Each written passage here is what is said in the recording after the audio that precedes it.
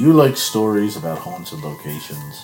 Or maybe tales of cryptids and spooky folklore from around the world? If so, why not tune in to Haunted Escapes with Chris and Diane, where all this and more will be discussed. New episodes drop every Sunday, the visual versions the following Friday on YouTube. So why not come join us on our Haunted Escapes? Hi, this is Diane. And this is Kelly of the History Goes Bump podcast. We are in our 10th year of production for the podcast. And we can say without reservation that no other podcast has covered as many haunted locations as we have. We prove that history isn't boring. It's terrifying. Find History Goes Bump wherever you get your podcasts. Keep it spooky. This is just a disclaimer and sort of warning about this podcast. The Activity Continues podcast is in no way affiliated with the Dead Files, its production company, or any of its distributors. We are simply fans that love the show and love to talk about it and dissect it and, yes, make fun of it. But we do love it. And all of the opinions expressed herein are ours alone and have nothing to do with the Dead Files or any of its cast, crew, production, or distributors. And we swear. Enjoy.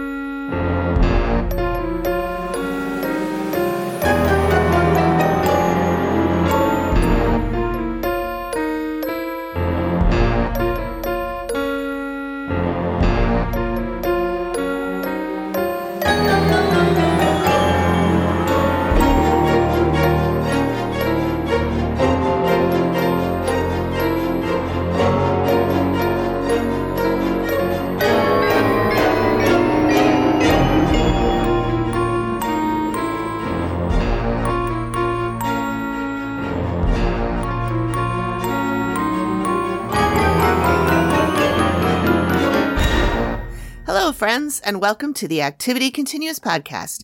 We are your hosts, Amy, that's me, and Megan. Hey everybody, how are you? We discuss episodes of the Travel Channel's TV show, The Dead Files. This week, Megan will be recapping Season 5, Episode 9, The Perfect Storm, which aired originally on June 27th, 2015. And Amy is covering Season 7, Episode 13, which is on Discovery Plus, and it's Episode 14 on Hulu, called The Offering, and that originally aired March 11th of 2017. Yep. And I looked at why it's off on Hulu, because, you know, the problem earlier was that, in Season 1 anyway, was that there was an extra episode on Discovery than there was on Hulu. And that isn't the case in what is the Season 7? Mm-hmm. That's not the case. The case is that Hulu numbered them wrong. There is no number 10. So it goes from 9 to 11, and all the episodes are the same. Right. They just numbered them wrong. Those bastards. So Hulu needs to get their shit together on that. If the CEO is listening, which obviously he is, or she. Of course. Big fan. Get it together. Yeah, they should be a big fan. We're hilarious. While we're asking people to get it together, I would like to have a word with Discovery Plus about why, when I'm watching the show, it acts like it's going to go to commercial, and then it goes to the commercial for like 2 seconds, and then it bounces back to the show, and then it goes back to the commercial. Yeah, that's really happened annoyed to with me. that. It doesn't happen to me on Discovery Plus because I'm ritzy and I pay the extra $1 for no commercials, but it does happen to us when we watch Hulu. Oh, really? Yeah. Yep. It'll go to a commercial, and then it'll be like a commercial for like 10 seconds, and then it'll go back to the show for like 15 seconds, and then it'll go back to a commercial for like 10 minutes. God. And I'm like, people need to get their Hulu. shit together. Yeah. That's ridiculous. Because, I mean, we get Hulu Live. Ooh, yeah. We still have commercials. I mean, I know, we don't pay for no commercials. We paid for no commercials, and we still had commercials. Yep. They were just less. And I'm like, the fuck are we paying for then? Yeah, it is ridiculous. There are some shows and some networks that refuse to let Hulu take out the commercials or whatever. So even if you sign up for the commercial free one, you're still getting commercials. Quick interjection. So I get home and took a 2.5 hour nap, and so did Megan. So good for you. it was a glorious nap too. He doesn't normally sleep that long, so he slept from 2:30 to 5. I had to go wake him up. Oh my gosh, he was tuckered. Yeah, I know. I think he might be growing. I hope so, because we went to the doctor on Monday, and he's the 6th percentile in weight and the 8th percentile in height. So a career in the NBA is out. Maybe he could be a jockey. That's what I'm thinking. Either that or a pitcher, because his left arm, he throws, and I tell you what, it goes. So right. Okay, good. I'm hoping that. So baseball players make a lot of money. I know. Listen, I'm saying. And there's not a lot of danger in it like there's in football, which he's never, ever going to play. Never, never, never. Over my dead body will that kid play football. Right. Let's hope he doesn't like it. Yeah. Well, even if he does, I'll be like, listen, kid, life's full of disappointments. We're going to start you early. We can't all be what we want to be. No. I wanted to be a veterinarian, and then I realized I'd have to tell people their pets had to die, and I couldn't do that. Yep. I did the same thing. Yeah. Yeah. I only wanted to be on the good side of being a vet. I didn't want to, I wanted to make animals and people feel better. I just didn't. There's no way. I don't think there's any way I could administer. I could, but I couldn't tell it. I couldn't tell them. I couldn't tell the families and not cry with them. Yeah. Like, I would have to cry with them. Yeah. There's no way I can go out and tell somebody their cat of 20 years is now dead. Yeah. And be like stone-faced about it. Yeah. No. No. You probably would get more desensitized over time, but then that's icky too, you know? Yeah. But I have had vets cry with me. And that's fine. I don't have a problem with that. No, that just shows that they're human. Right. And they can relate to you. Actually, it's better. Anyway, speaking of animals, so at work today, so when we have a new person start, we always do like a welcome meeting. And to keep it from being super boring, I come up with different questions. Like, if you could be a mythological creature, what would you be? Or would you rather go ahead in time and meet your descendants, or go back in time and meet your ancestors, and, you know, fun stuff like that. And so today's question was, if you had to replace your legs with the legs of any animal, what legs would you pick? And I had so many fun, like so many pieces of information about animals that everyone was like, you should have been a veterinarian. And I'm like, listen, I watch a lot of nature shows. Yeah, you do. I do, which is, you know, it's tough because nature's brutal. Like, it is fucking brutal. There's a bird that has 2 babies, and whichever baby is the strongest, it feeds, and then it lets the other one die. Oh, jeez. I think it's a really ugly bird too. I mean, not, you know, birds are all kind of ugly, but it's like a stork, like a long-billed stork or something. Okay. Yeah. So 2 eggs. One of the chicks bullies the other one until the mom is like, "Oh, you're the strong one, and I'll feed you." That seems like sending the wrong message. Yeah. Nature's brutal. Anyway, sorry, I got us off on a Discovery nature tangent. I don't know where that came from, but we went from vets to nature to birds to animal legs. Good. I chose an emu animal leg for the really long claw in the middle. Yeah. So, do you follow the Useless Farm on TikTok? No, but now I'm going to. Oh, you're going to have to, because there's a woman. It's her TikTok, and she has a farm, and she has chickens. Is it the two emus, and one emu's a Karen? Yes. Yes. How do you know? Then I might follow her. I didn't know that was the name of the account, but that Karen charges her, and she just puts her arm out. I know. I would be shitting everything I'd eaten in the last week. I know, and she just is like, Karen. She's like, Karen, fucking step back, and Karen's like, rah. Or whatever emu she sounds. did one. Yeah, she did one video where Karen was coming right at the camera, and it was terrifying. Like, her beak came right in my face, and it was terrifying. And she's just like, listen, like, what? Yeah. What's the other one's name? There's two of them. There's Stanley, the one I think, is the other one. Stanley, yeah. He's a sweetheart. He is. So you have to watch her most recent ones because Karen got a hat. They have like a little knit hat they put on her. Yeah, okay. She's a different bird. Is she? Mm-hmm. Okay. You gotta see it. I saw the one where she fed them each a carrot and Karen tried to eat her finger. And I was like, that is such a Karen thing to do. Like, I know Karen. Like, we're best friends. Yeah. But you know what? I wouldn't be best friends with Karen because she's a fucking bitch. Not that Karen. No, Not that Karen. She's something else. She got a tood, as my husband says. A tood. So one thing I wanted to mention, I spent most of today not doing what I was supposed to be doing. What I was supposed to be doing is setting up the sound and trying to figure out how to get the best sound to work and everything. And instead I was like, I think I'll just remix the promo I made last week. Okay. And make it a little bit more interesting.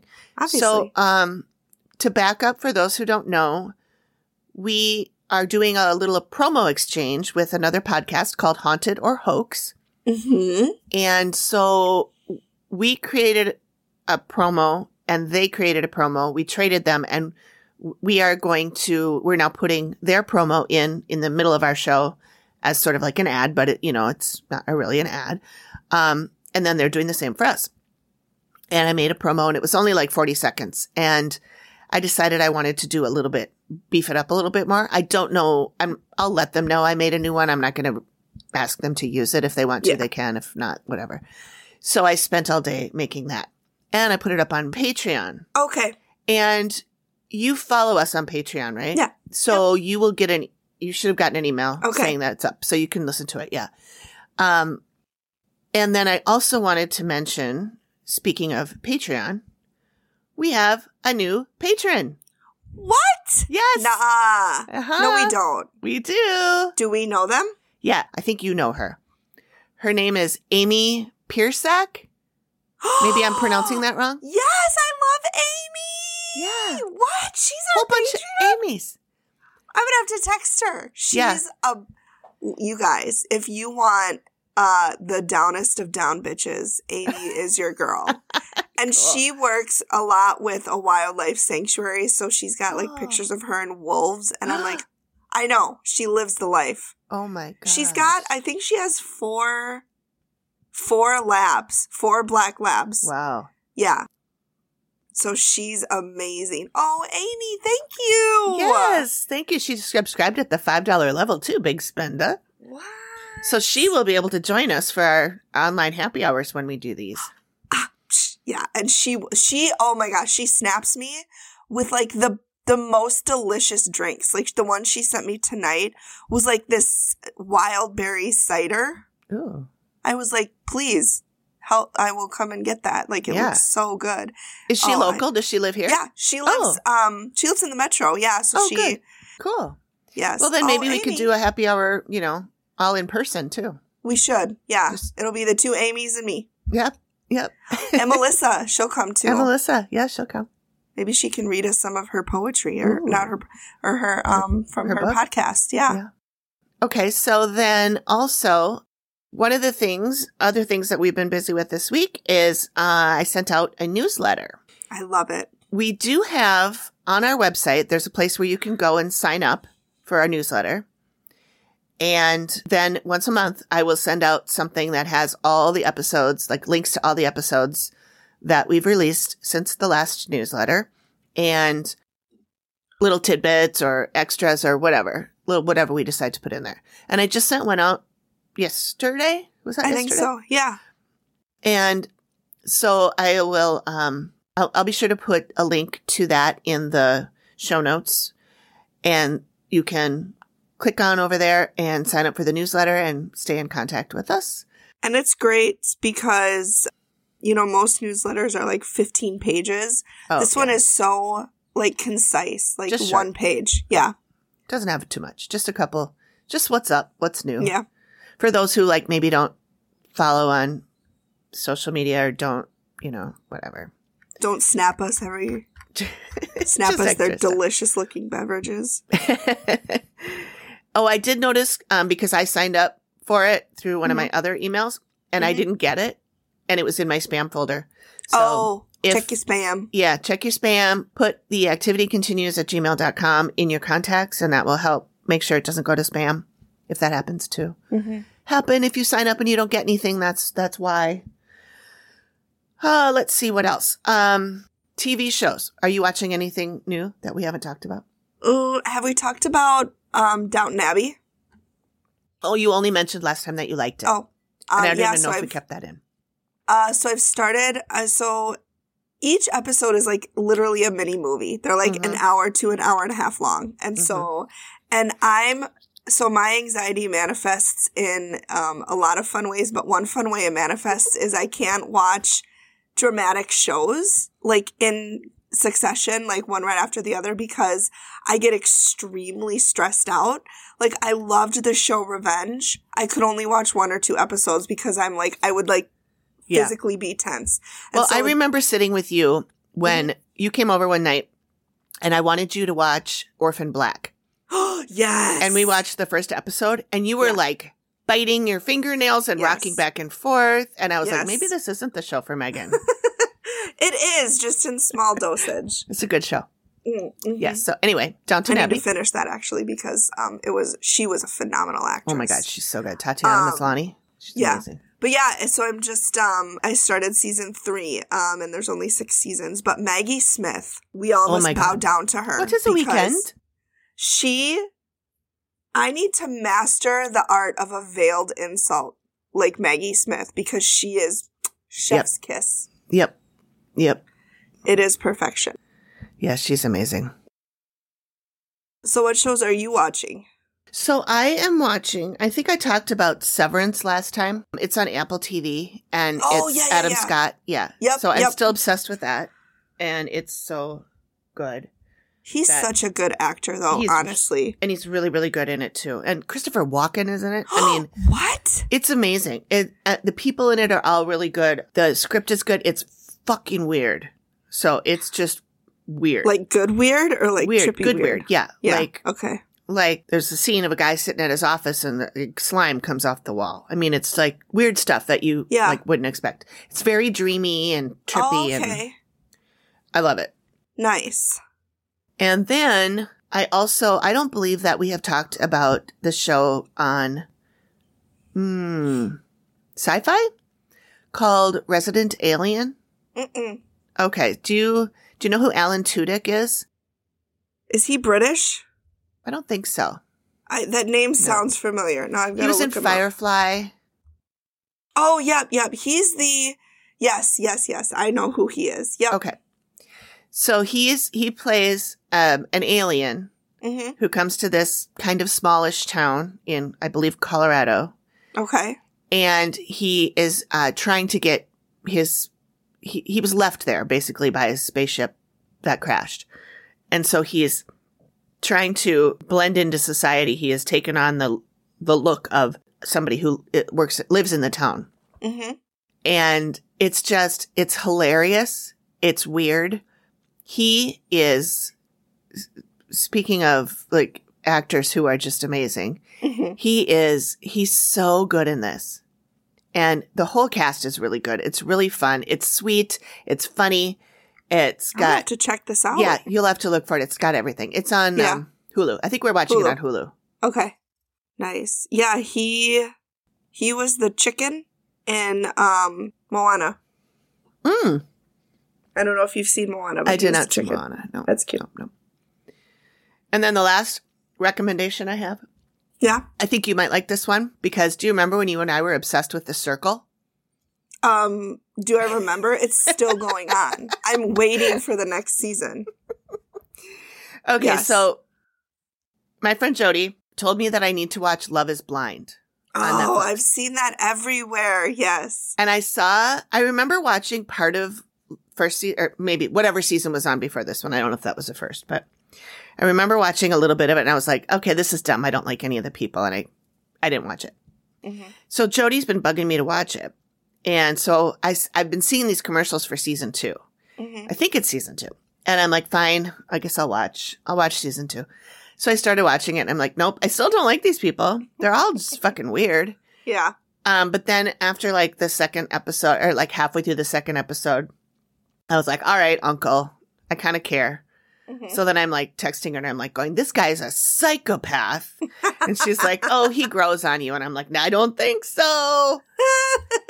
So, it's one of those, like, if you just want some like trashy shit to have on while you're playing games on your phone, it's perfect. Yeah. Okay. Perfect. Yeah. Sometimes you just need that trashy shit in the background. Yeah. I mean, it makes me. It's like a palate cleanser. Yes, exactly. I mean, you can only watch like, trippy, weird, cerebral shows for so long. You gotta have something else to like. Oh, I've started rewatching Psych too, which I watched that back in the day, and that's just a funny, I love that cute show. Yeah. Resident Alien is a very similar vibe. Oh, okay. Yeah. All right. So I think you would like that. Okay. Yeah, I'll have to. Oh, yeah. The Alan Tudyk, he was Steve the Pirate in Dodgeball too. So. Oh, okay. Yeah. I don't know if you saw Dodgeball. But. I saw Dodgeball like when it came out. I haven't seen it since.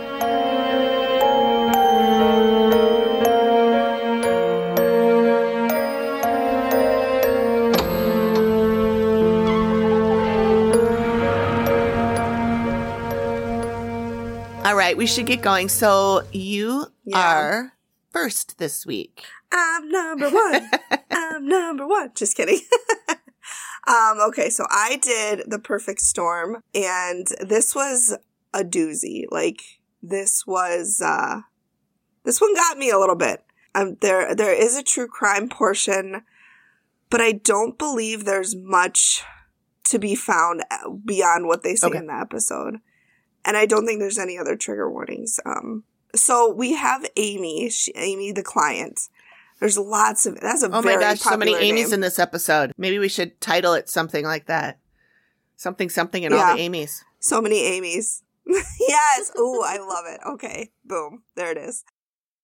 So we have a newlywed mother of two who just moved into her husband's home. She moved in there 4 months ago. She's got married, and she has 2 little kids, and she said it's pure hell living there. Phil, her husband, so Phil had the house before he met her, and we'll interview him later, and he said nothing started until they moved in, and so it's her husband, her 15-year-old son, Jarek, and her 10-year-old son, Matthias, who's also on the spectrum. So he's not really in the episode too much. So she said they hear things, doors will open and close.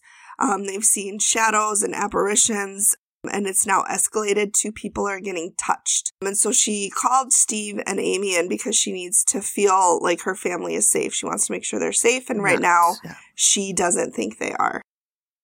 Not when you're getting touched. No, not fun for anybody.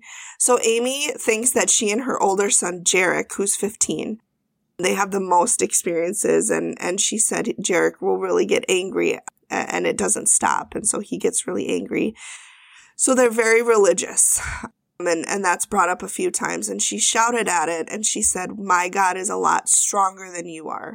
And she said she feels like that has made it worse. That pissed her off. I was going to say that would certainly piss off a demon. Yes. Mm-hmm. And Amy doesn't say it's a demon, but when I've had my hauntings, part of me, and I've said something to the things before, like go away or like leave me alone. But at the same time, part of me is like, do I do that and acknowledge it and potentially make it stronger?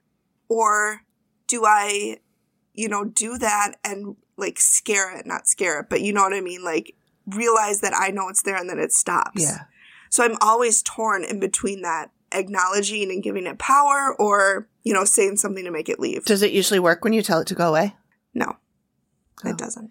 I had, when those, we talked about last episode when the, whatever it was screaming in our ears. Mm-hmm. I told it to stop. Mm-hmm. And I was nice about it. I wasn't like going, you fuckers. But I was like, you know what? Can you just not do that? It's really annoying, and it's not doing anything. I said, I bought you a piano. Go down and play the piano if you want to make noise. And then it did, didn't it? No, it did not play the piano. I dreamed that it did one time, and it was a lucid dream, so I thought it was real. And I woke up scared shitless, but it wasn't. I woke up and it was not real. But yeah, so they did stop yelling in our ears. So good. They listened to you. They didn't listen to me. But I don't know. So they go into the basement. It's always the fucking basement. As I record in my basement. No, it's fine. I'm in my basement Amy, too. Yeah. Amy doesn't like it in the basement. She said she feels like they're being watched. And so Steve is like, even now. And she goes, yeah, even now I don't like it down here. I feel like I'm being watched. And she said, well, the most terrifying experience was when I was pushed down the stairs quite forcefully. And it's really funny because Amy will come back and explain this, like paranormally, but she'll connect the dots. Okay. She said it sent her into the wall, and she doesn't know if it'll happen again. So, which obviously I would be scared too. Like, I don't know what's going to happen. So then they go into the master bedroom, and Amy has seen a shadow figure by the bed looking at her, and she said it was tall, close to probably 6 feet tall. So in her office, she's typing on her computer and doing some work. She said the next minute she was screaming and she was on the floor. Her son called 911. She said she had fallen and the chair had landed on top of her and she was unconscious briefly. And so her son had called 911. Oh my God. Obviously. So she felt like the chair was flipped over with her in it.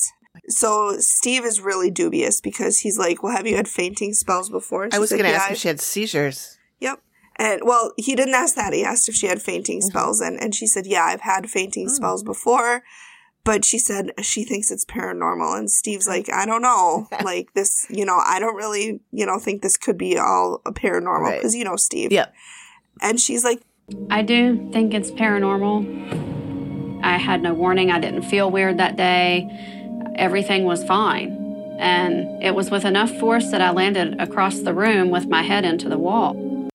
God.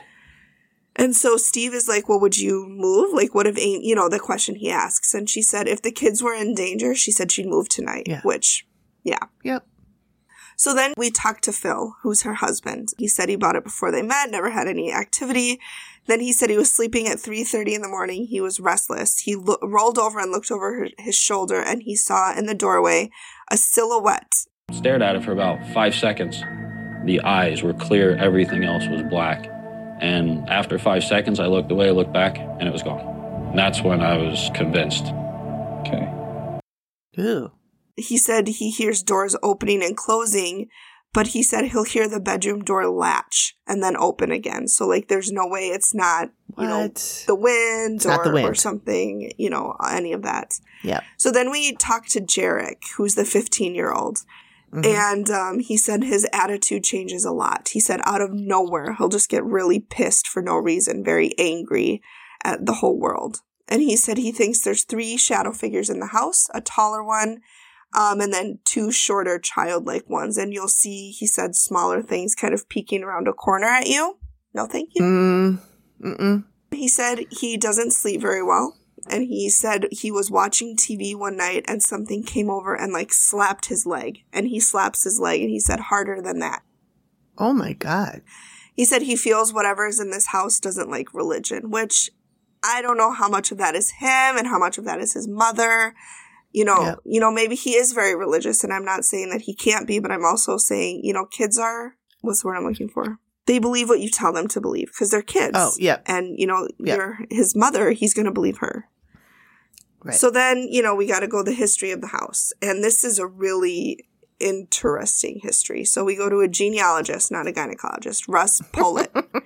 And the original owners of the house ended up broke, alone, and insane. And that was a quote. Oh, those are not good things to be any of them. Not good things to be any time, yet alone altogether, all 3 at a time.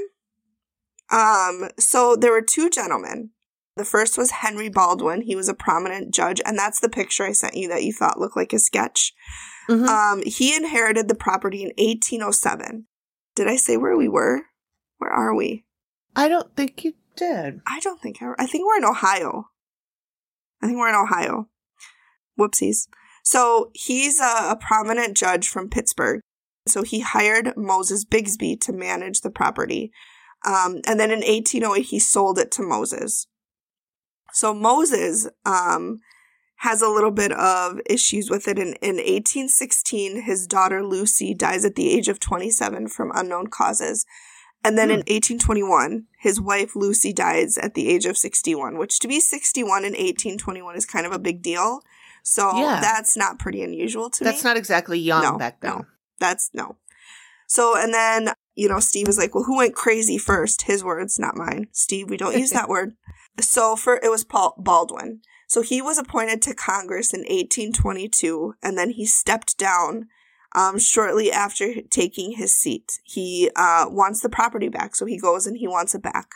Takes Bigsby to court, who he sold the property to, and Bigsby won. But it was a shallow victory for Bigsby because later that year, he was declared insane, and he had guardians appointed to oversee him and kind of watch him and make sure he's all right. Oh, like Britney Spears? Yep.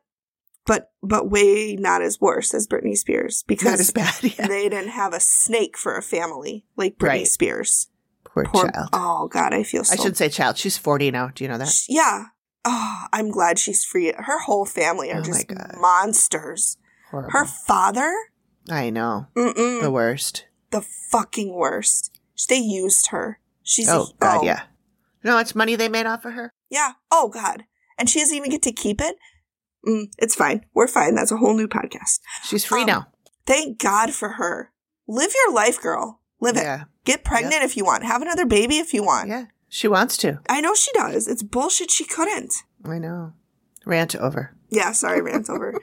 So he's got guardians to oversee him. In 1826, Bigsby escapes his guardians, runs away, falls into a river, and dies of pneumonia. Oh, my God. Yeah. Oh. Poor Bigsby. Oh, And then we just cut to Baldwin, who died, in Kenyon's favorite phrase, penniless and alone in a hotel in Philadelphia. So not a good end to either one of them. Oh. So then we get into a couple of different crimes. The first one is it's interesting. So a woman, we start off really strong. A woman kills her husband during a forced baptism next to Amy and Phil's property. And it's a bit of a misleading title because when I think that like the husband was baptizing the child and she didn't want it to be baptized and she like stabs him. That's not what happens. No. So Steve meets with a local pastor named Jason Allison, and they start talking about William McCoy. He joined the National Guard in 1917 before World War I, and then he, went to fight overseas, got bombed by the Germans, had some gas, bombed by gas, had to come home. Not just the farts. Not just the farts, the actual gas, not like right. the toot gas.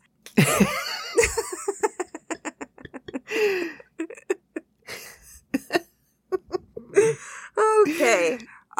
So he got tuberculosis due to lung damage. Got to bring that right down. Oh, yeah. Yeah, so he got tuberculosis. And he met Bertha Wilson, and that's the picture I sent you. Okay. Good old Bertha. And they got married. And then in 1925, his lungs basically failed. And the hospital sent him home to die, and they were like, Godspeed. They sent him to his foster parents. And so the foster parents, here's where it gets tricky. The foster parents called in a local pastor to baptize him. And this pastor does a sprinkling baptism where there's toot, toot, toot, and then you're baptized. Bertha wants a fully immersed baptism. Oh, okay. Fucking Bertha. She's like, we go bigger, we go home. And so they do the immersion baptism, and like within minutes, he dies after the immersion baptism. My God, how long do they hold him under there? Long enough to clean his soul. There were never charges filed, though, because the sheriff was like, well, I mean, he was gonna die, so. Oh, God. We just helped him along a little bit. We just sped it up. It's fine. So he's like, this is really interesting because do you remember when we talked about Amy and Steve and we talked about how, sometimes Amy will walk the neighborhood? Yeah. So Steve said, he's like, I don't know how wide Amy opens up. So he looks into the property and surrounding neighborhoods. And so he found a teenage kid who murdered his girlfriend near their property. So then we go to retired Captain Adam Moore. In 1953, a young girl was murdered less than a mile from the property. We've got Cynthia File, who's 18 years old, and Roy Schnagel. And he was convicted. They dated for about 2 years. September 16th of 1953, Cynthia's lifeless body was found. She was strangled. Her face was bludgeoned so much that she was unrecognizable. Oh, no. And then Roy confessed to the crime, and they surmised that he bludgeoned her to prevent recognition. There was never any motive that he told them. He said they argued a little, but nothing to denote that type of violence. Found guilty of second-degree murder. He served 10 years and was paroled, and he's still alive as of the air date of this episode and was living, it was somewhere within the state. Wow. So, yeah. So now we go to Amy, and so she gets there and she said a lady feels like it's hell for her to be there. Amy thinks that this person had money and nice things, but her husband made them move there and things didn't go well. This person said she's going to give him a taste of his own medicine. She's complaining about her mother-in-law. The older woman, like the mother-in-law, hates the daughter-in-law. She thinks the daughter-in-law didn't take care of the family. And this ghost is making her really anxious. And she saw her, looking like a corpse. And so then she goes into the basement and she sees a bunch of people cowering in the corner, like hunched over. Oh. Cowering. She said about 10 to 15. Jeez. Ghosts, yeah. She said the living would feel very uncomfortable. They'd feel fear, but it's from the ghost. It's not, from them. It's the ghosts are giving that off and the living are feeling it. Okay. Something runs down the stairs and down the stairs ahead of her. And so that kind of, was happening when she was going downstairs. Okay. So then they go upstairs, and she said something is running around upstairs. Something very dark and fast. Something is dripping off of it. She said it looks like it crawled out of a swamp. There's just stuff hanging down from it. Oh, gross. Yeah. And Matt asks if people could see it. Can people see it, too? Oh, yeah. This is the thing that they're encountering big time. They can't sleep. They're having, apparently out-of-body experiences.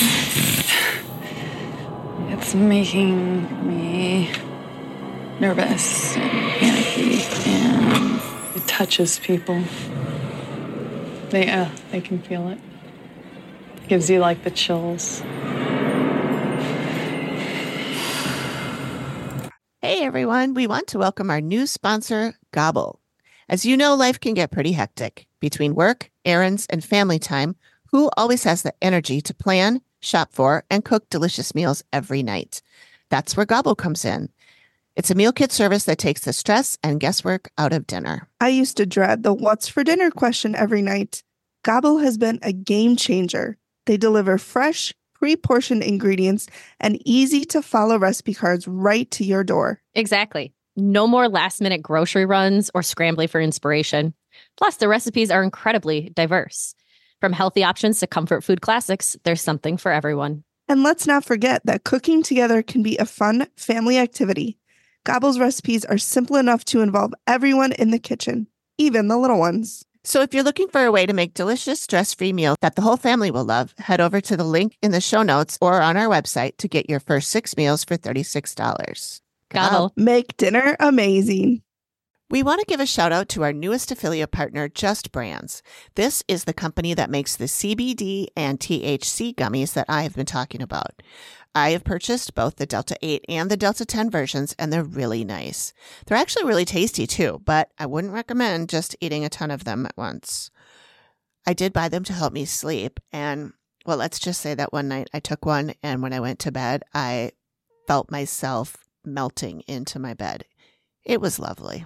For a limited time, you can get 20% off these treats when you go to justcbdstore.com or just follow the link in the show notes and then use our promo code ACTIVITY24.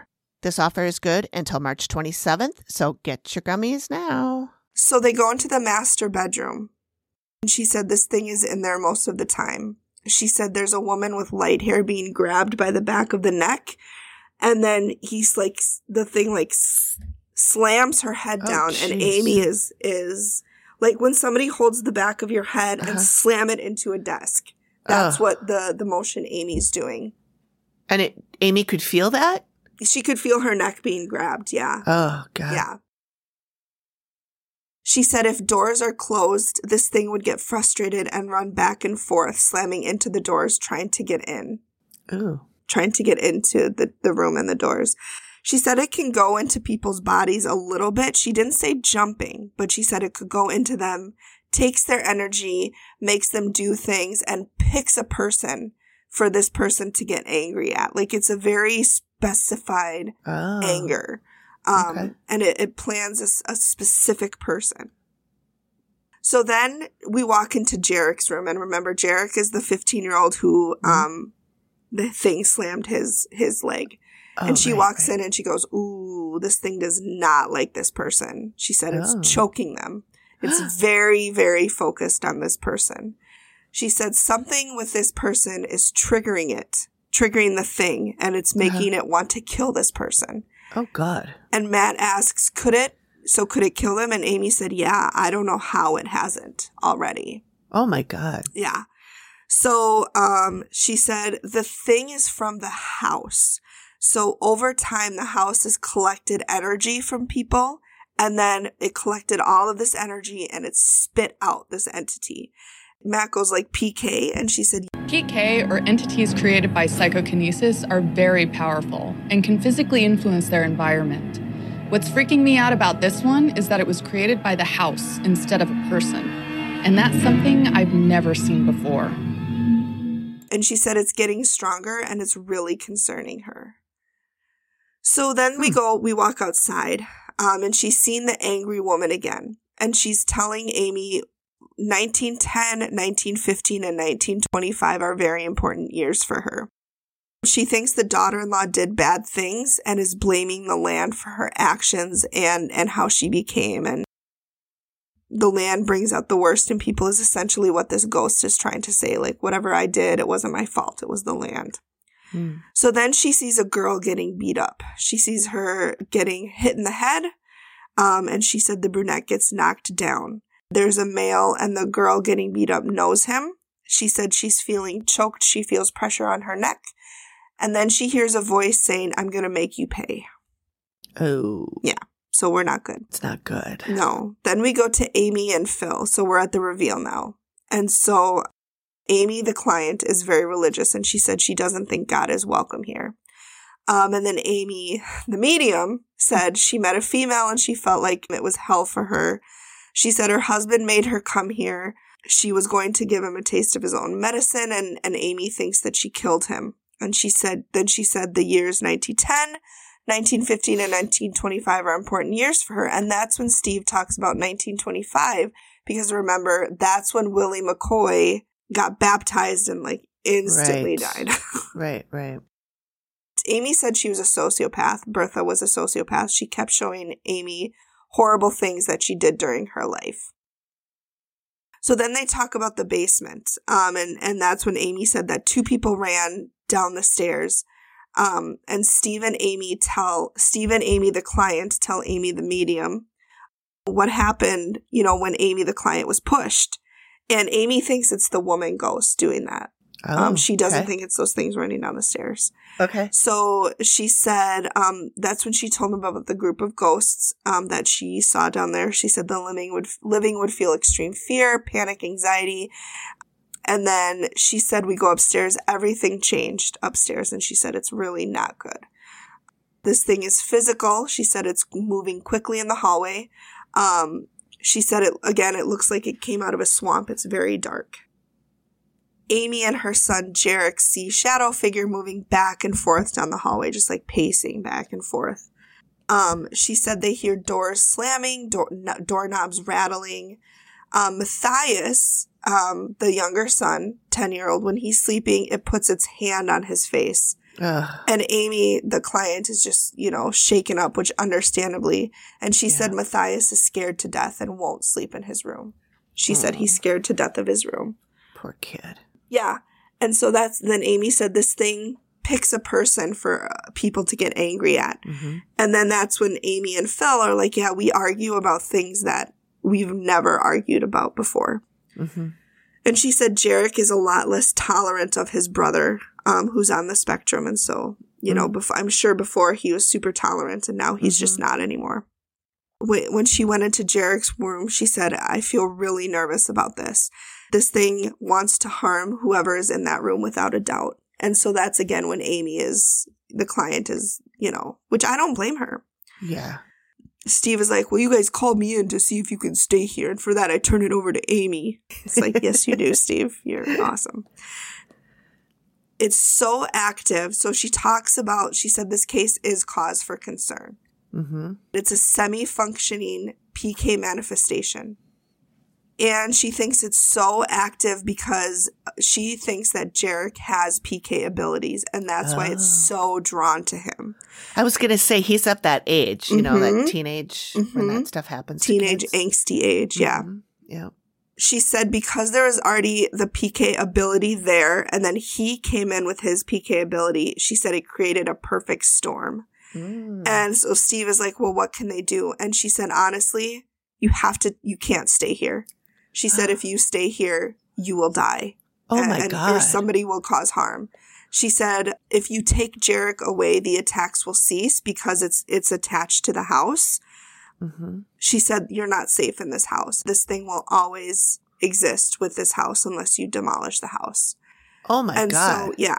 And so at the end, they hired a real estate agent to sell their house, and the activity continues. That was I don't think it's very rare that I hear Amy tell people to leave. Usually she's got a solution, but you gotta go. And that's the drawings that I sent you.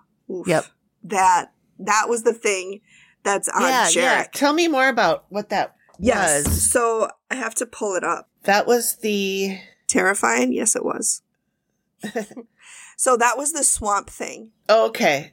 So the sketch is. So it's find it again. It looks like a boy, like a teenage boy, sleeping in a bed, and there's like a little. It looks almost like like a small child height, and it's very dark, and its hands look like very long fingers, and it looks like it's made out of twigs, just all out of like sticks and twigs. And one hand is on the boy's chest by his throat, and the other hand is on the upper part of his head, covering his eyes while he's sleeping in bed. And it looks to me like this thing has tiny, tiny legs, or it is in the bed. I think it's in the bed because they both were talking about how tall it is. Okay, or yeah. It's shrunk down to be a better size to do what it's doing to Jarek. Okay.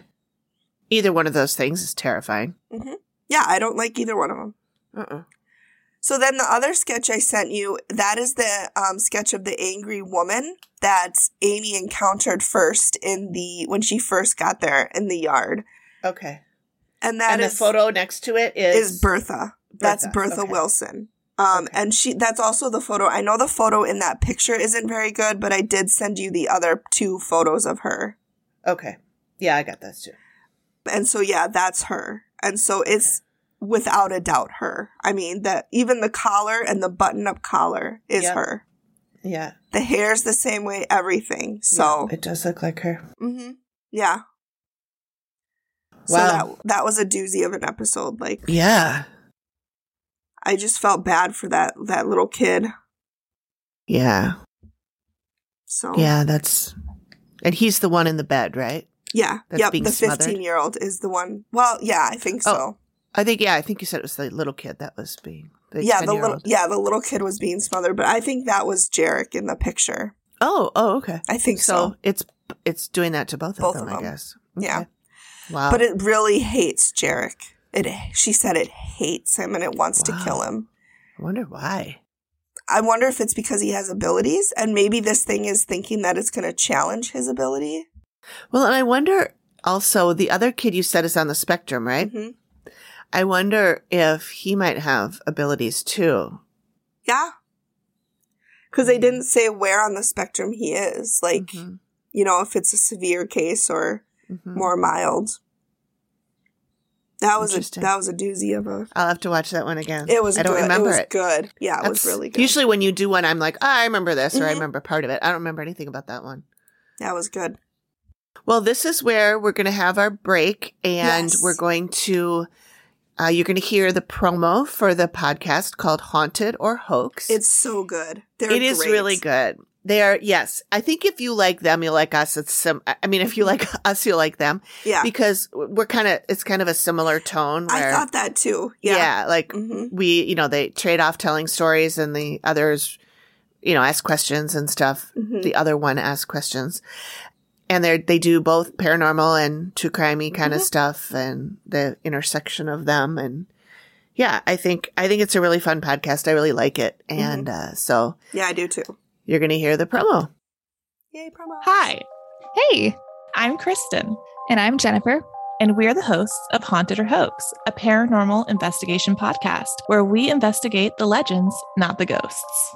Our locations range from houses down in Savannah, Georgia, but how many bodies is too many bodies, Probably. Are you putting a number on it? Farmsteads up in rural New York.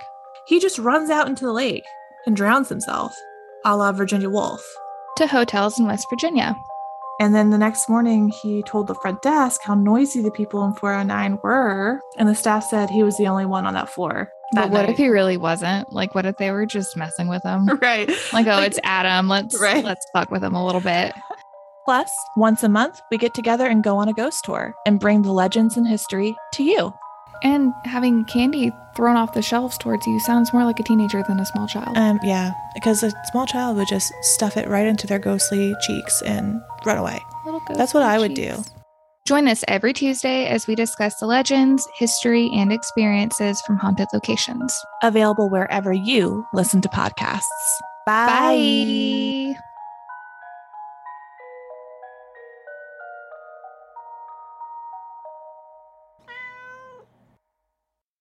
Now it's Amy's turn. Toot, toot, toot. Toot, toot, toot, toot. That cracked me up so much when you did that last time, especially when I played it on high speed. That was really funny. I like the drum roll. Yeah, the drum roll was really good. Speed that up, I double and it's hysterical. Before I get started, I'm going to crack open my other sword knot. Just right in my face, why don't you? Sorry. Don't mind me, I've got my 45% ABV here, my little 30 milliliters. Yeah, I'm not feeling anything from this, and I don't expect that I will. It's not that. Oh, it's 187 milliliters. It's not bad. It's not a bad thing. It's just not Rebel. Yeah, and I might like yours better, because the Rebel is a little sweet for me. Yeah, you would like this then, because this is, you can definitely taste the alcohol in this. Oh, yeah. Well, last weekend, we went to the Legion on Friday, and it was kind of empty, and the bartender was just making up drinks and giving them to Greg and I to try. Yeah. And I'm like, thank God we only live a block away. But one of the things he gave me was Bailey's with whiskey in it. And I was like, well, isn't Bailey's already with already whiskey? Yeah. That's redundant. So, but it was delicious. Was it? And so when we got home, or maybe it was even the next night, I made a drink with this Rebel with a little whiskey in it. How was it? It was very good. Was it? Yeah. Yeah. It was delicious. Yum. So it can be used as a mixer as well, because it is only 5% ABV. So don't mix anything with this. You might die. Yeah, I wouldn't do that. That's 18 or something. That's more than 12 and a half. 12 and a half. Oh, okay. Guess that's not that bad, but so. But it's that's like wine. I mean, it's double what yours is in less amount. Yeah. Yeah. It's not as good as wine, I'll tell you that. Give me a nice, good, solid wine. I do like the mocha latte better than the caramel pecan one. That one's really I liked sweet. The mocha. I mean, that's really the only one I've had, so I don't really have much to go off of, but the vanilla latte is really good too. Is it? Okay. Mm-hmm. Yep. The caramel pecan's the only one I don't really like. And there was a fourth flavor, but I don't remember what it was. Oh, well. Anyway. Salted caramel? Yes. You're right. Yep. Salted caramel. That was good. Okay, so my episode originally aired in... It's probably going to scare me. It might. Oh, crap. I don't think that... Yeah, just some of the... Some of the visuals, and by that I mean like what Amy explains that she saw, were pretty disturbing. Okay. Okay, so this takes place in Sedona, Arizona, at a restaurant called Relics Restaurant. I love that it rhymes, too. I know. It used to be called Rainbow's End. Oh, and then they changed it to Relics Restaurant. And I chose this one because it was recommended as one of the scarier ones by somebody in one of the Dead Files Facebook groups that I am in. So the client is Joe. He is the owner and operator of Relics Restaurant. Mm-hmm. He's owned it for 13 years and has never had any experiences. Yeah. He and Steve are sitting down and he goes, so what kind of experiences have you had? And the guy's like, none. I haven't had any experiences. I haven't had any experiences here or anywhere else in my life. Okay, not to be rude, but what the hell am I doing here then? Oh, Steve, I love you so much. I know. And the guy says that the employees and customers are both scared. They've all seen stuff. And Joe believes that these things are happening and that experiences are genuine. And I thought, what a nice guy that doesn't just think that because he can't see something, it doesn't exist, He's actually listening to people and being like, oh, just because I can't see it doesn't mean it's not real. Shocking. Pretty refreshing. Validating other people? What? I know. What's up with that? Who does that? So he says that he has spent his life savings on the place and it would be devastating if Amy told him to leave. So Amy's first impression is she says, I really don't like it here. I really feel sick. And she said the living could develop ulcers, stomach problems, and she has feelings of being abandoned and unwanted. Oh, Amy, I want you. I know. She hates everything in the room. The flooring, the bar, the tchotchkes. She said it all adds too much chaos to the environment. Amy hates it or she hates it on behalf of the spirits? She hates it because of the physical things that are in the room are creating chaos for the spirits. And I think, I think too much she's going saying on. like it's amping them up or it's making it worse. She senses that people are probably falling down and getting burns and having accidents a lot. Oof. So then Steve is talking to Karen. Karen is spelled Karyn. I'm going to note that because that's coming up later. Okay. Not in the Really? episode, but in what I found later. She is Joe's business partner. And she's had a couple of things happen. Once, a cup flew off a shelf and went about 5 to 6 feet, bounced off a table, and crashed to the floor. Holy cow. Yeah. And Steve, always the worst case scenario guy, says that could have been a knife. Thanks, Steve. In the dining room, she said that something brushed up against her. And Steve asked her if it was male or female. And she said she didn't get a sense of its gender. And here's why. Go to Amy. She says, There's a dog, but it's not a good dog. It's a bad dog. Bad dog. Bad dog. She said the living would feel things brushing up against them and causing accidents to happen. And we'll get more on that dog in a minute. Do we ever find out why it's a bad dog? We don't find out why, but we find out a little bit more. Okay. So then Steve is talking to Deborah. She is the office manager. She is a healer, a psychic, and a medium. Oh. And she said there was a time a while ago when people that worked there were very argumentative and irritable with each other. She said it went on for a long time, but she made it seem like it was just a period that at one point, it's not happening anymore. She once saw a man sitting at the table, at one of the tables in the dining room. And she had walked by him and then turned back around to introduce herself, and he was gone. She described him to Steve and said that she could feel like he had a sense of ownership. And Steve said, if you were to see a sketch or a photo, would you be able to identify him? And she said, well, yes. In fact, I have. And there's his photo on the wall.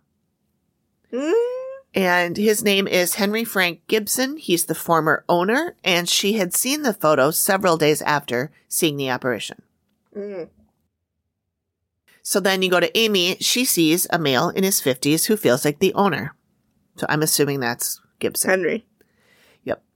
She notes that something weird is going on with the dead here. She said the living are sensitive and will feel their deaths and probably not understand what they're feeling. What do you mean feel their deaths? Like feel when they died? Residual energy? Or? I think feel, yes, what their deaths were like. Oh, okay. Because they're sensitive. Like the one is a medium, you know? Yeah. Interesting that there's a medium on and they still called Amy in. Yeah. Maybe she's not a physical medium. Or she's not as trained as Amy? Yeah. Or maybe she tried to do whatever she could and it didn't work, or I don't know. Interesting. Have we ever had a show where there's been a medium on, other than Amy? I don't think we've had anybody that called themselves a medium. We've had plenty of sensitives. Right. Interesting. But I don't know. Maybe I'm thinking there must have been. Maybe there was one that we haven't covered. But granted, we haven't covered that many.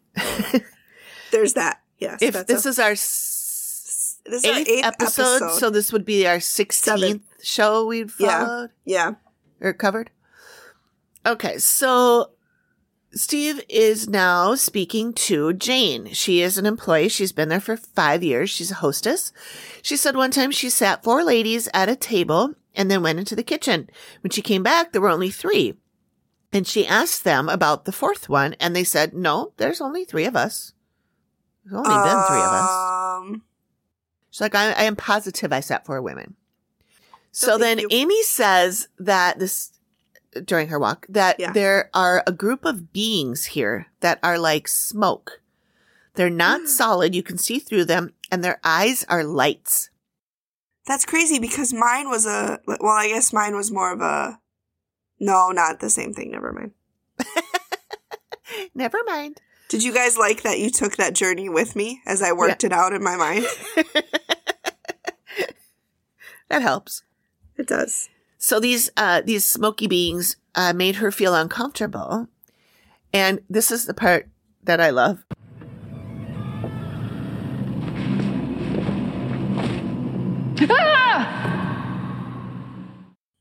So she explains, because Matt's like, the fuck? Yeah. And she explains Same, that. Matt. Same. She explains that these things are elementals. What does that mean? I'm glad you asked. They are entities created by nature. I had a sketch done. Just kidding. I'm sorry. Well, hang on. They are created by nature and not necessarily dangerous, but these ones are. These particular ones are a threat. Okay. Okay, so now Steve is talking to Heather. She is a former employee. She was a hostess and a server. She feels anxiety. She's sensitive. She feels anxiety, tightness. She can hear and feel energies around her. She's very sensitive to energy. She was in the bar one time, and there was a man who was in her way. And she was trying to, she had her tray and was trying to maneuver around him, and then he just disappeared. And Steve asked her to describe him, and she described him as being gruff-looking and rough, and he was wearing a plaid shirt, and he was dirty. And she said she also saw him in the kitchen. And Steve makes his comment.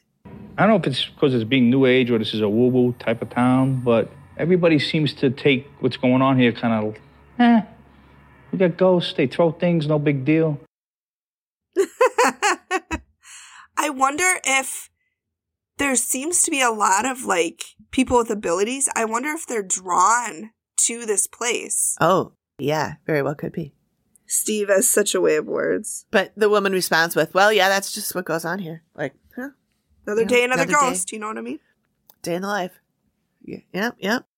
So Heather also talks about seeing dead people standing in the room amidst the diners. She said there's 5 to 12 of them. And she tries to maneuver around them, and then they're not there. Yeah. She can't. They look real to her. They don't look like ghosts. Yeah. So we go back to Amy, and she is extremely creeped out.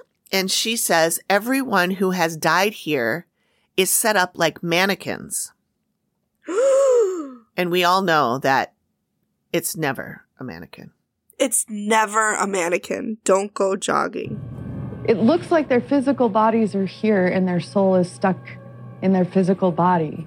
And they've been like propped up like mannequins. They can't talk or move. What? I know. Oh my God. I'm just picturing like a dead person tea party. You know, like because they're sitting in chairs and. Yeah, but I'm picturing like their eyes moving because they're stuck. Yeah. Like. And then she says, "Oh, this is creepy. Don't like it." Me neither, Amy. Nope. I don't like it either. Nope. Steve's now investigating in town, and he had heard about a murder, about a guy that died in the parking lot. So he finds the nephew of this man. Ooh, good job, Steve. I know. His name was George Nelson, not the nephew. I don't know the nephew's name. It is considered an open case still. They still have not solved this case. But on May 25th, 1957, the restaurant was called Rainbow's End. And George Nelson was with two of his buddies and two women. They were in a car leaving the place. They had just been there having drinks for the night, and they picked up these two ladies. Sure. George is in the passenger seat. His friend is driving, and another friend is in the back with the ladies. The friend who was driving was married, and a guy in the back seat had a girlfriend. Cheaters never prosper. And they passed by a car that was sitting at the side of the road, and the car begins to follow them. George says to the guy in the back seat, "You better duck down. Your girlfriend's following us." And then, boom, gunshot hits George in the head, and there's total chaos. Obviously. Yeah. His friend who was driving just turned around and went back to the restaurant because that's probably the closest, where there would be any kind of help. Because this is in a pretty rural area, I think. So he gets back to the restaurant and George dies in the parking lot. Mm-hmm. I did do some research on this and I found a little bit of stuff. Nothing really, not much, but I did find a couple other details. For example, the top of his head was blown off. Holy like shit. Above the eyebrows. Ooh! And that's a big gun. He was still alive when they drove back to the parking lot. So very JFK. Yeah. Uh-huh. So the girlfriend was never even questioned about the shooting. Of course. And she's a woman. She couldn't have been that. her. And officially this murder is still unsolved. So then we go to Amy. She sees some sort of gunfight. Someone got shot with a shotgun. He's a guy. He's young. And it takes him a while to die. She can feel it in her head, and she said it hurts so bad, and she can't get away from him. She's like, she's in pain, and she's trying to, like, separate from him, and she can't. Mm-hmm. Bless her. Yeah. So Steve meets with the county sheriff, Scott Mashe, M-A-S-H-E, who tells him about a local guy who was run over by a car near the property in 2006. This guy used to be a regular at the restaurant. His name was Randy Lee Austin. He was a drifter. So on April 4th of 2006, he was at Relics and he left at dark. He was seen crossing the street and people were watching him like from the windows, and he just walked across the street, laid down in the middle of the street, face down, and was run over by a car. Yeah. And then we go to Amy and she says, "Oh, there's another death here. Something about a car accident." She said this person fucked up their back really badly. Wow. And she sees the dog here in relation to this. Mm-hmm. And she said, here's where we find out more about this dog. She said, if the living encounter the dog, it can be like a harbinger of death. Once they've interacted with the dog, they are marked to die. Really? Yep. Ooh. So now I'm worried about Karen. Yeah. Who bumped into the dog. Yeah. Uh-oh. So Amy says that some people who start their dying process here are either stuck in their death state or turn into these mannequin type things. Oh, no. I hope we find out how to free these mannequin things. Yeah. Sort of. Okay. So Steve says, and I've heard him say this before, you can pretty much throw a dart at the map of the U.S. and hit a spot where the Native Americans got the shaft. He's not wrong. No, he's not wrong. So Steve meets with Melissa Bowersock, an author, to talk about what she called the removal. So there were two tribes here back in the mid-1400s, the Apache and the Yavapai. Mm-hmm.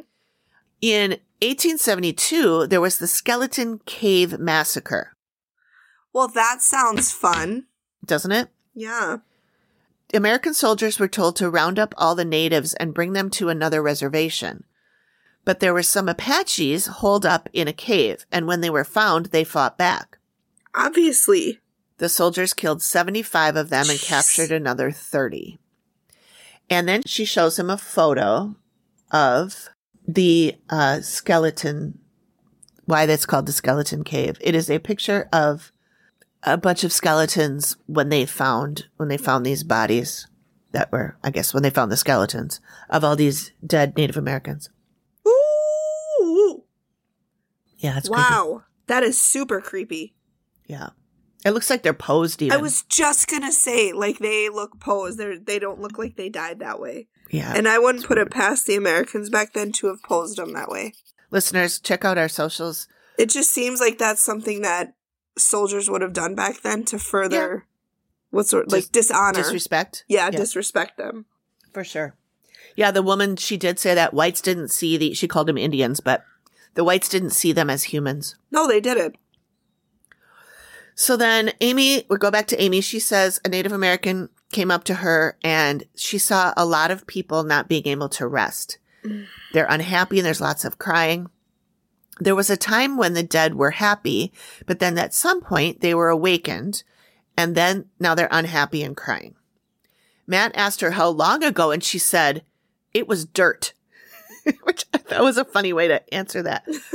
She meant like there was no building here or anything. Yeah. It was just land, whatever. It was dirt. It was dirt, Matt. Obviously. She said there's so much illness and mental anguish and she feels panic and chaos. The living people could form disorders. Like she's like real disorders, like anxiety, esophagus issues, stomach issues. Wow. So then we go to the sketch and she is doing a sketch of the mannequin people.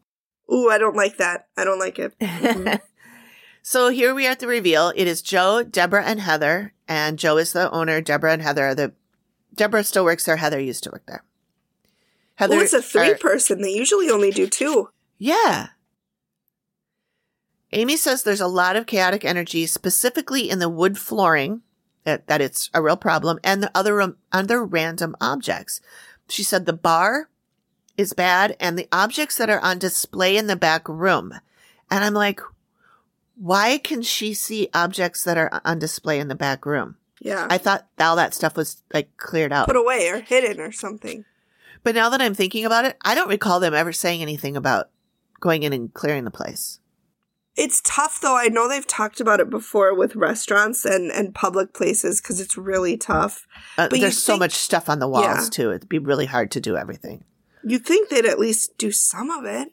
Yeah. Unless it was stuff that wouldn't give her any clues. Yeah. Like little tchotchke things and not necessarily like photos or... Right. And maybe it obviously she got something from those objects. Mm-hmm. But it's probably a good thing that they were there because if they weren't, she wouldn't have seen. She would have wondered where all the chaos is coming from. Or maybe the chaos wouldn't be there if the objects were removed. Yeah. Oh, good point. Anyway, she explains that the thing causing the accidents is this dog.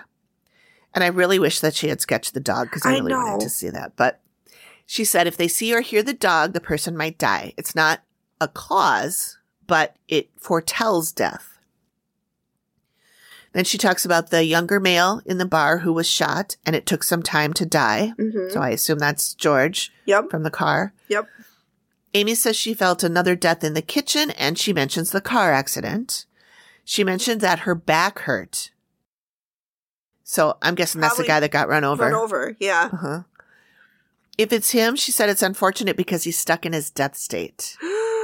So then Steve tells the story of the regular who laid down in the road and was run over, and she thinks it could be him. Mm-hmm. And she said it's really sad if it is. Mm-hmm.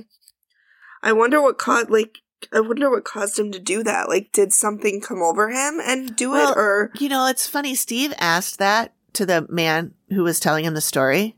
I guess it was the sheriff. Mm-hmm. Why would he be laying down on the road, though? Well, he was an alcoholic. Like, that's not good enough. No, that's not good enough. There are lots of alcoholics that get drunk and don't go and lay in the middle of the road to get run over by a car. Exactly. So Amy talks about the front dining room, and she explains about these smoky gray black things with lights for eyes. And they replay the part where she screams, because that's when she went and saw them. Mm-hmm. Plus, that's just good TV. Yeah. She tells them about how these entities are elementals and they have been collecting people. And there's about 10 of them. She said over the years they've acquired these, and the dead people are trapped here. And then Heather tells them about the people that she's seen in the dining room. Mm-hmm. And then Amy says, well, I had a sketch done. And it is a little hard to see. I have to try to get a better picture of this before I post it. But so you can see there's 3 big beings, right? With each of them with 2 eyes. Hang on. So when I first looked at it, I thought that the white streaks were the beings. Yeah. But they're not. They're 3 smoky beings, 3 black, and then they have the eyes, and then the things that are coming out the eyes are just to show that they're lights. I don't. Those are. Yeah, once you know what you're looking at, it's pretty creepy. I thought those were. I don't like it. Their eyes. I don't like it. And then all those people sitting in the chairs are the dolls, the mannequins. So that's terrifying. Yeah. Steve asks what the smoky figures want with the dead people, and Amy says they're collecting them because they think they're beautiful, and they treat them like dolls. She thinks it's highly likely that the dolls are the people that they've spoken about, the drifter that was run over and the man who was shot in the head. Mm-hmm. One of the women is really worried about the souls that are stuck here and wants it addressed. And then Amy says, it's bad. It's really bad. Great. Yeah. So on to suggestions. Amy says the entire location needs to be cleaned once per month for 6 months to remove all the residual energy that has been collected. Cleaned by like a spiritual cleaning or like physical cleaning? I think she just like clean. Yeah. You know, she didn't really, because I've heard her say that before in other cases, and they're like, "We mean like soap and water?" And she's like, "Yeah."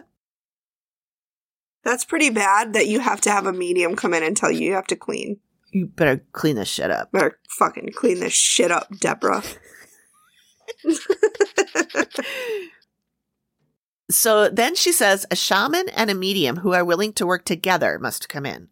The shaman will reach out to the elementals to appease them. Mm-hmm. Then the medium will help the dead to move on. Some might be confused and will need assistance. And then the dog will go too. The shaman will not get rid of the smoky people, but will send a clear message or intention that they are seen and respected, and they will stay, but not trap any more souls. Good. So then poor Joe goes, so what you're telling me is... They'll leave, but these guys are still here with the scary eyes, shooting down in my dining room? Unfortunately, yes. Yeah, but nobody else can really see them, buddy. Yeah, and he can't see them, so I don't know why he cares. Why do you care? And then once a week, they have to make an offering to the elementals. She suggested they go to a metaphysical store, and whatever object they're pulled to, they should bring it back and offer it to the elementals. And Joe says he's willing to try it. Absolutely. It's worth it. So the update is that Joe is searching for a medium and a shaman, and the activity continues. Well, at least he's open. Yeah. So I did some research on this property to see what was going on with it. Mm-hmm. According to Open Table, the restaurant is permanently closed. The Open Table site does say that someone named Karen DeSalvo is the co-owner and chef. So then I searched Karen DeSalvo, and I see a Karen DeSalvo with an E. Mm-hmm. And it's like somebody who was politician. It's not her. Oh, okay. So then I looked it up, and there is still a website for this restaurant. Really? Okay. And so I sent them an email asking if they had anything. Updated? Yeah, if they had any updates or anything I could tell our listeners. What'd they say? Anything? They have said nothing so far. I've heard nothing back. Rude. So I found it on Zillow, and it is estimated, the estimated price is $1.65 million. It's a really cool property. Yeah. This is kind of odd. On October 17th, 2013, it was listed for sale at $2.7 million. And the next day, the listing was removed. Really? So then I did a search on the property info, and it is owned by someone named Joe with a secondary owner named Karen. Really? So Joe and Karen have the same last name, but she has a hyphenated last name. Huh. So I don't know if she's his wife or what, but apparently he still owns it along with Karen, but it's not open according to OpenTable. Yeah. And the website, I really couldn't tell from the website if it was open or not. Really, what didn't really indicate. I mean, it kind of made it sound like it was open, but it didn't say call for reservations or anything like that. So I don't think it's actually open right now. That's crazy. Yeah. Well, what a story. I don't like your drawings. I know the idea that these dead people are collected and treated like dolls set around a table. That's terrible. Stuff. Can you imagine sitting at one of those tables and the medium can see that you're sitting on a ghost person? That's creepy. Yeah. And can the ghost feel you sitting on them? I don't know. Oh my God, what if I'm sitting on a ghost now? I'm sorry. Sorry.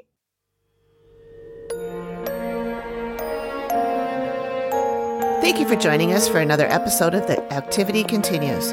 We hope you had fun. Please feel free to drop us a note at theactivitycontinues@gmail.com or PM us on all of our socials. We love to hear from you. What Dead Files episode should we cover next? Or you can send us your own paranormal stories and we'll read them on the show. Have a great week, and we'll see you next time when The Activity continues.